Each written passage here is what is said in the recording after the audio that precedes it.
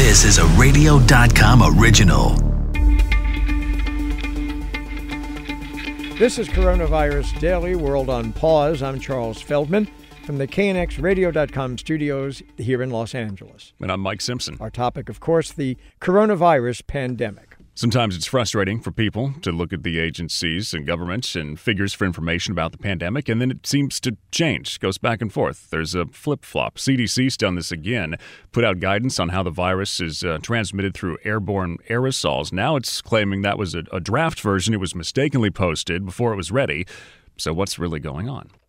The U.S. is about to hit 200,000 COVID-related deaths.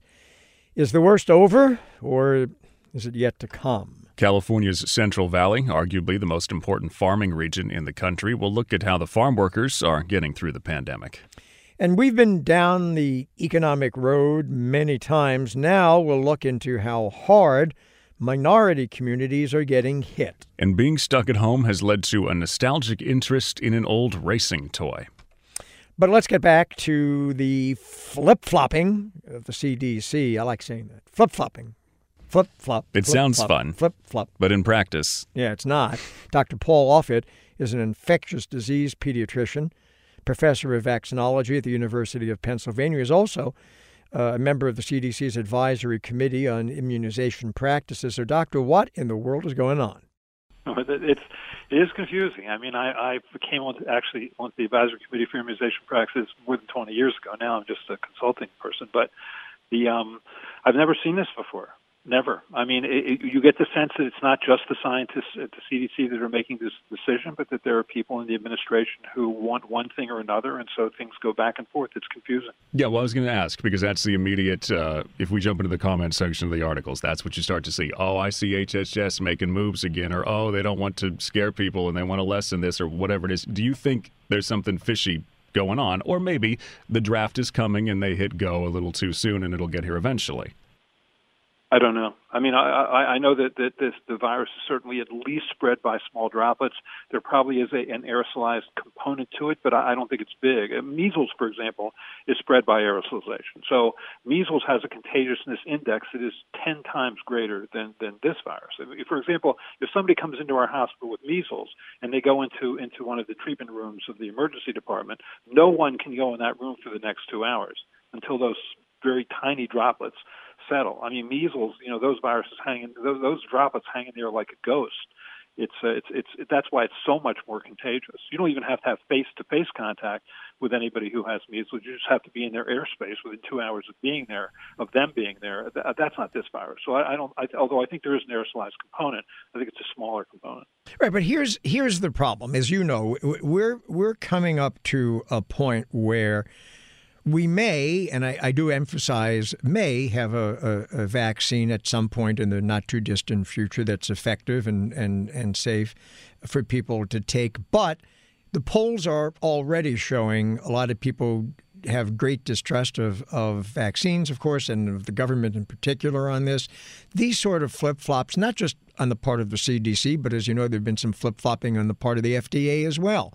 When you have the two premier agencies in the country that are supposed to give it straight to the American public about things involving medicine and health and all those things that fit under that rubric. When you have all this flip-flopping, how are people going to make a logical, well-informed decision? No, I think you're right. I think if we get to the point in this country where we don't trust the FDA, we're in trouble. I mean, the FDA stands between the pharmaceutical industry and the American public to make sure that we have products that are safe and effective. And if we doubt whether or not they're doing that, and at some level, when you see the pharmaceutical companies, for example, writing a letter saying, don't worry about it, we aren't going to release any vaccine until it's been shown to be safe and effective. I mean, that's the FDA's job. So you're already seeing that when you see that kind of letter, that they understand that there is that fear of that the FDA isn't doing its job. And when you saw what happened with hydroxychloroquine, or you saw what happened with convalescent plasma, neither of which have been shown to work, and one of which, hydroxychloroquine, is clearly dangerous. I mean, you worry whether the FDA is doing that and whether that's now going to spill over to vaccines. I don't think so. I'm still choosing to believe that is not going to happen with vaccines. Let's just recap for people who may be confused at this point. You think people are confused, do you? They could be confused at this point. So touch can be, but not as likely as getting coughed on or sneezed on by somebody. That's the more likely route for spread. So we wear masks and we stay 6 feet apart. Maybe, and doctor, jump in if I'm wrong in any of this, maybe you need more than 6 feet, but 6 feet is good if you've got to be close to someone who's not in your family. Now, maybe we can have aerosolized airborne spread as well. This is why ventilation is important. If someone comes to your house to do something, crack the window, get some airflow in there later on, but that's not our biggest worry right now. We'll see what the science says later on. Yes? No? I think that's fair. I think that is a fair summary. All right. Dr. Paul Offit, infectious disease pediatrician, professor, vaccinology, University of Pennsylvania. Another dark milestone for the U.S. is coming at any time now. The number of virus-related deaths reaching 200,000. That's the most in the world, by the way, so far. Are we making progress? Will things get worse? Dr. Anand Parekh is Chief Medical Officer of the Bipartisan Policy Center. Doctor, where do you think we're headed? By all accounts, we're probably already at the 200,000 mark, and I think most experts would agree that that's likely an underestimate. We just haven't been able to test as many people as we'd like. So we likely have even more cases, and we likely have more deaths than what has been confirmed. But we are still at a very fragile point. We have nearly 40,000 confirmed cases daily, 500 to 1,000 deaths across the United States daily. You have more than half the states that have too high of a positivity rate, and really that's an indicator for insufficient testing.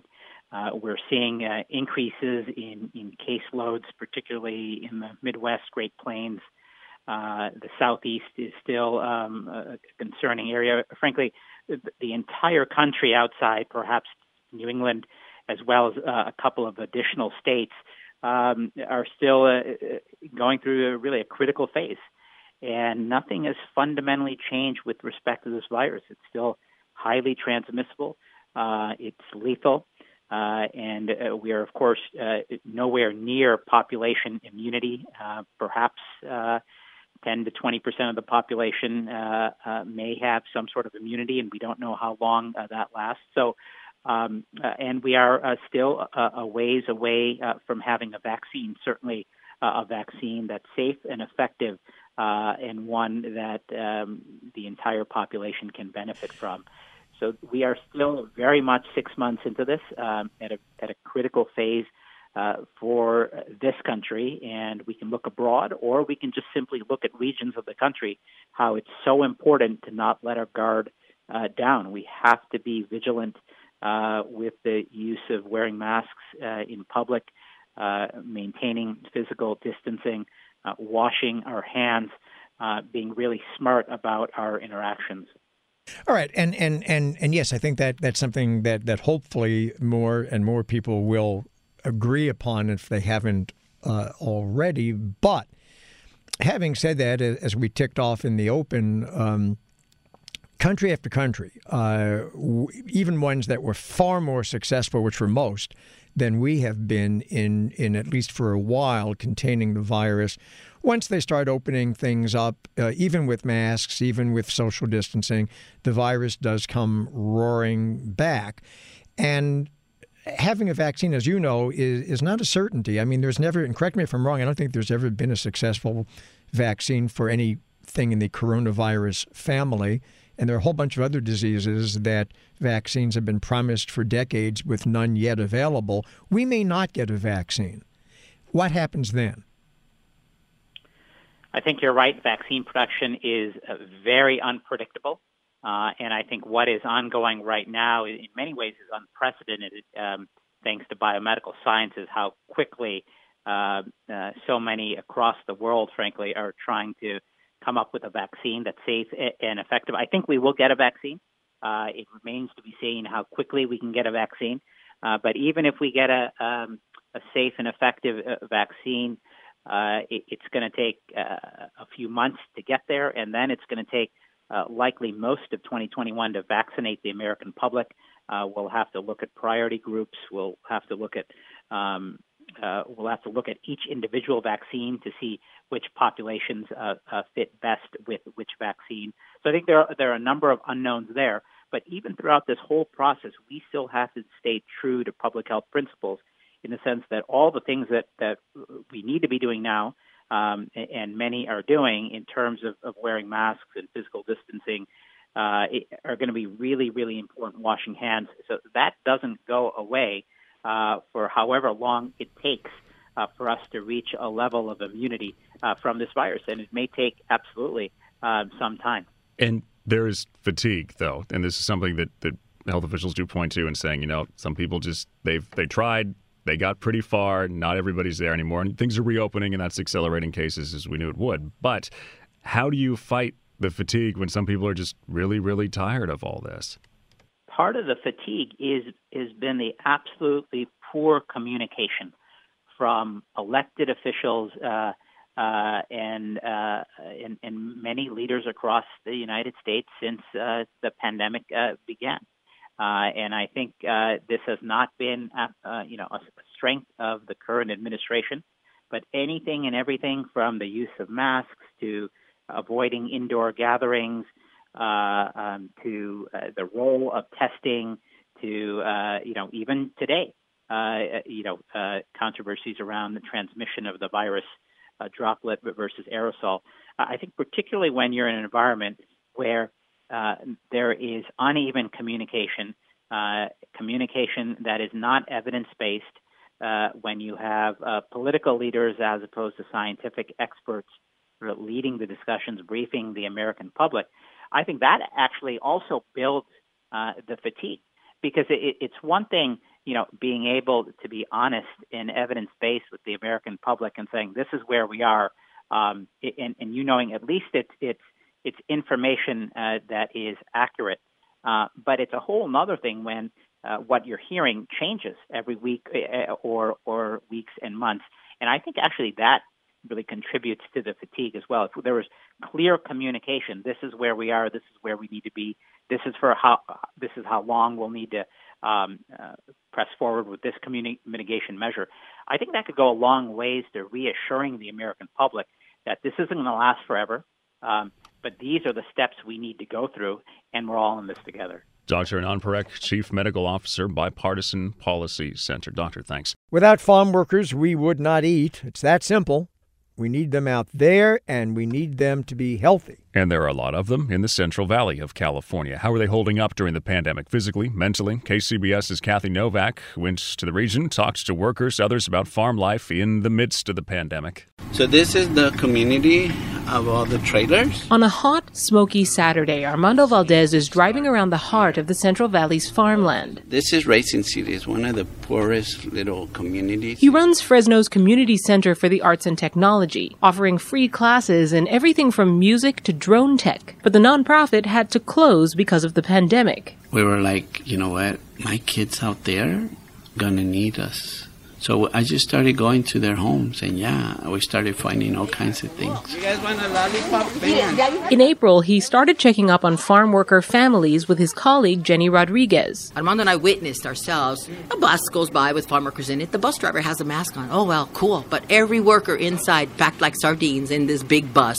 No masks, nothing. The center had sewing machines for dance costumes, so they made and distributed masks, around 7,000 so far. And they discovered other problems. We have found 3 camps of farm workers, and they were evicted because they couldn't pay the rent because there was no work. Other families were struggling to pay bills and keep up with distance learning. We started taking them like school supplies and stuff, and then we started just grabbing food. They packed food boxes for 15 families. Then friends started donating their stimulus checks, $17,000 worth of them. We started buying food, helping them with the rent, PG&E. So it went from 15 families. Now we have, oh my goodness, I want to say close to 1,000 families that we have served.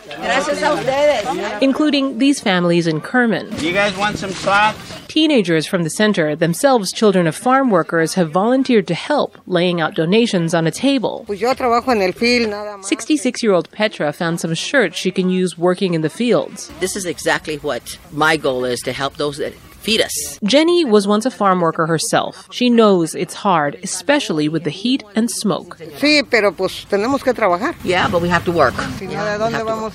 We have to work to live, pay rent, buy food, says Petra. They are in here illegally, right? Their country didn't provide for them. Okay, I understand that. But I'll tell you what, they're out there doing the work that you aren't going to go out there and do. I'm not going to go out there and do it either. I used to do it. I am not going to go chop lettuce, pick onions, and no way, Jose, because it is tough work. It is hard work. In Fresno County, Kathy Novak, KCBS. So many people have been impacted financially in a bad way since the pandemic started, but it's not in the same way. Minority communities bearing the brunt of the bad economy. KYW's Matt Leon talked to Dr. Robert Splendon, professor at the Harvard Chan School of Public Health, about how the most vulnerable in the U.S. are trying to hold on. Our belief was that we would find a relatively small number of people who were in terrible shape as a result of this. What we found was generically that nearly half of America was having very serious financial problems. And it was incredibly worse among minority communities, the Black community, Latino community, and Native American. And where it comes together is that they are a community that are most dying from highest rates of death for this outbreak, highest number of cases. So our thought originally was that with all these programs, they'd be targeted in some way at communities that have very high caseloads, and it would provide a cushion. It wouldn't solve the fact of the general economic situation, but it would provide a cushion.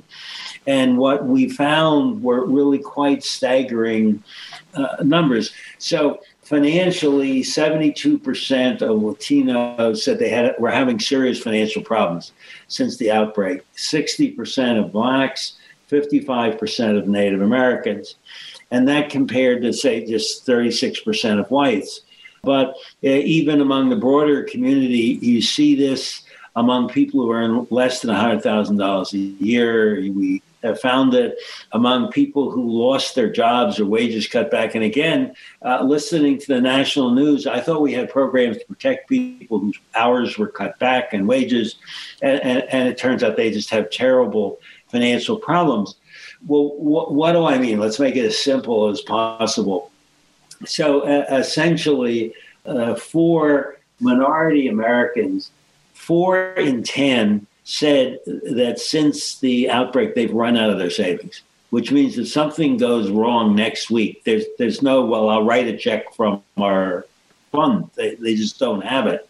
And then very large numbers of people can't pay their rent, their mortgages, their credit card debts, their utilities, their air conditioning. They just can't pay for that. And they're in real trouble for that, which means one of these households who are more threatened by dying are threatened by their financial side just falling apart in the next few months.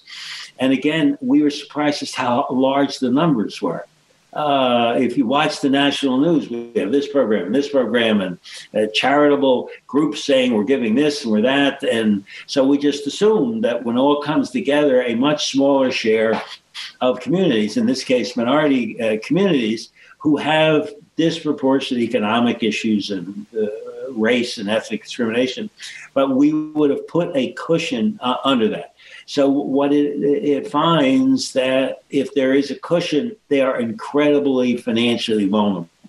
And by vulnerable, it's the household falling apart financially over the next month.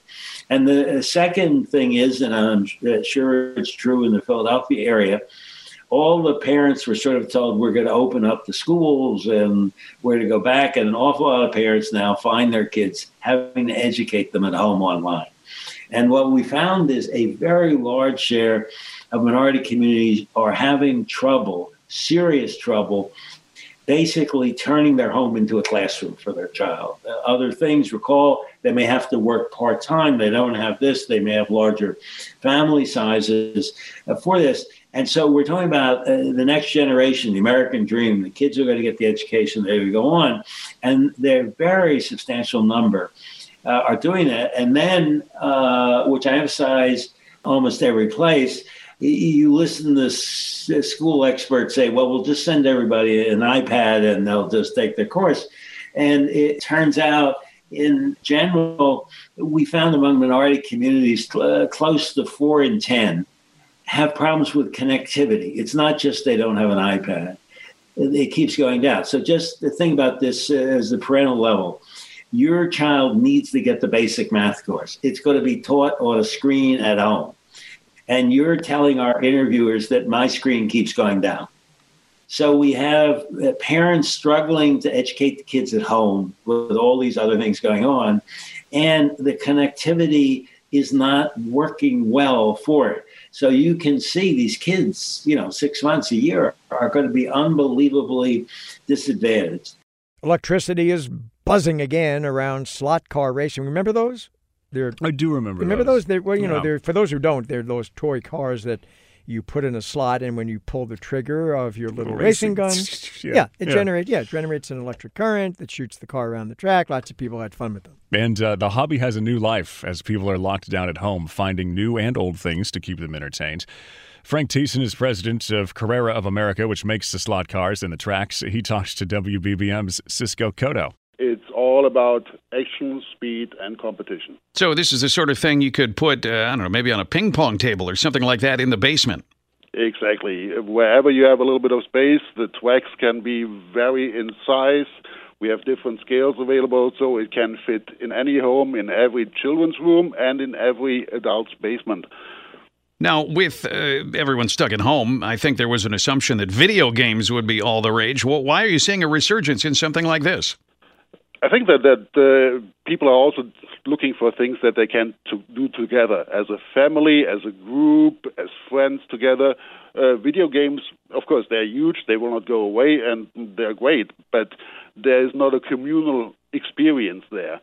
And people trying to find things now that they can do together as a pair, as a whole family, and as a group of friends. With the tracks or the controllers, any sort of technological changes or advances from what we remember from when we were kids? Yeah, when we were kids, it was basically you had a track with 2 lanes, 2 cars were racing each other. That is still what we're doing partly today, but we also have, of course, made progress on the technological side, so there's a digital experience. Now you can actually race 6 cars on a 2-lane track, and these cars can have virtual digital fuel, so you can run out of fuel, you can set your braking levels, and you can also set your speed level, so if somebody is not as experienced, to make it a fair competition, you can actually level that out between the 2 drivers. So since this is a segment for entrepreneurs, what do you say to entrepreneurs out there who think something always has to be different, it always has to be cutting edge, and so they sort of shy away from the things that are these old standbys? I think people, especially in times like these now, with the unfortunate times with COVID, people always think about things were better in the past.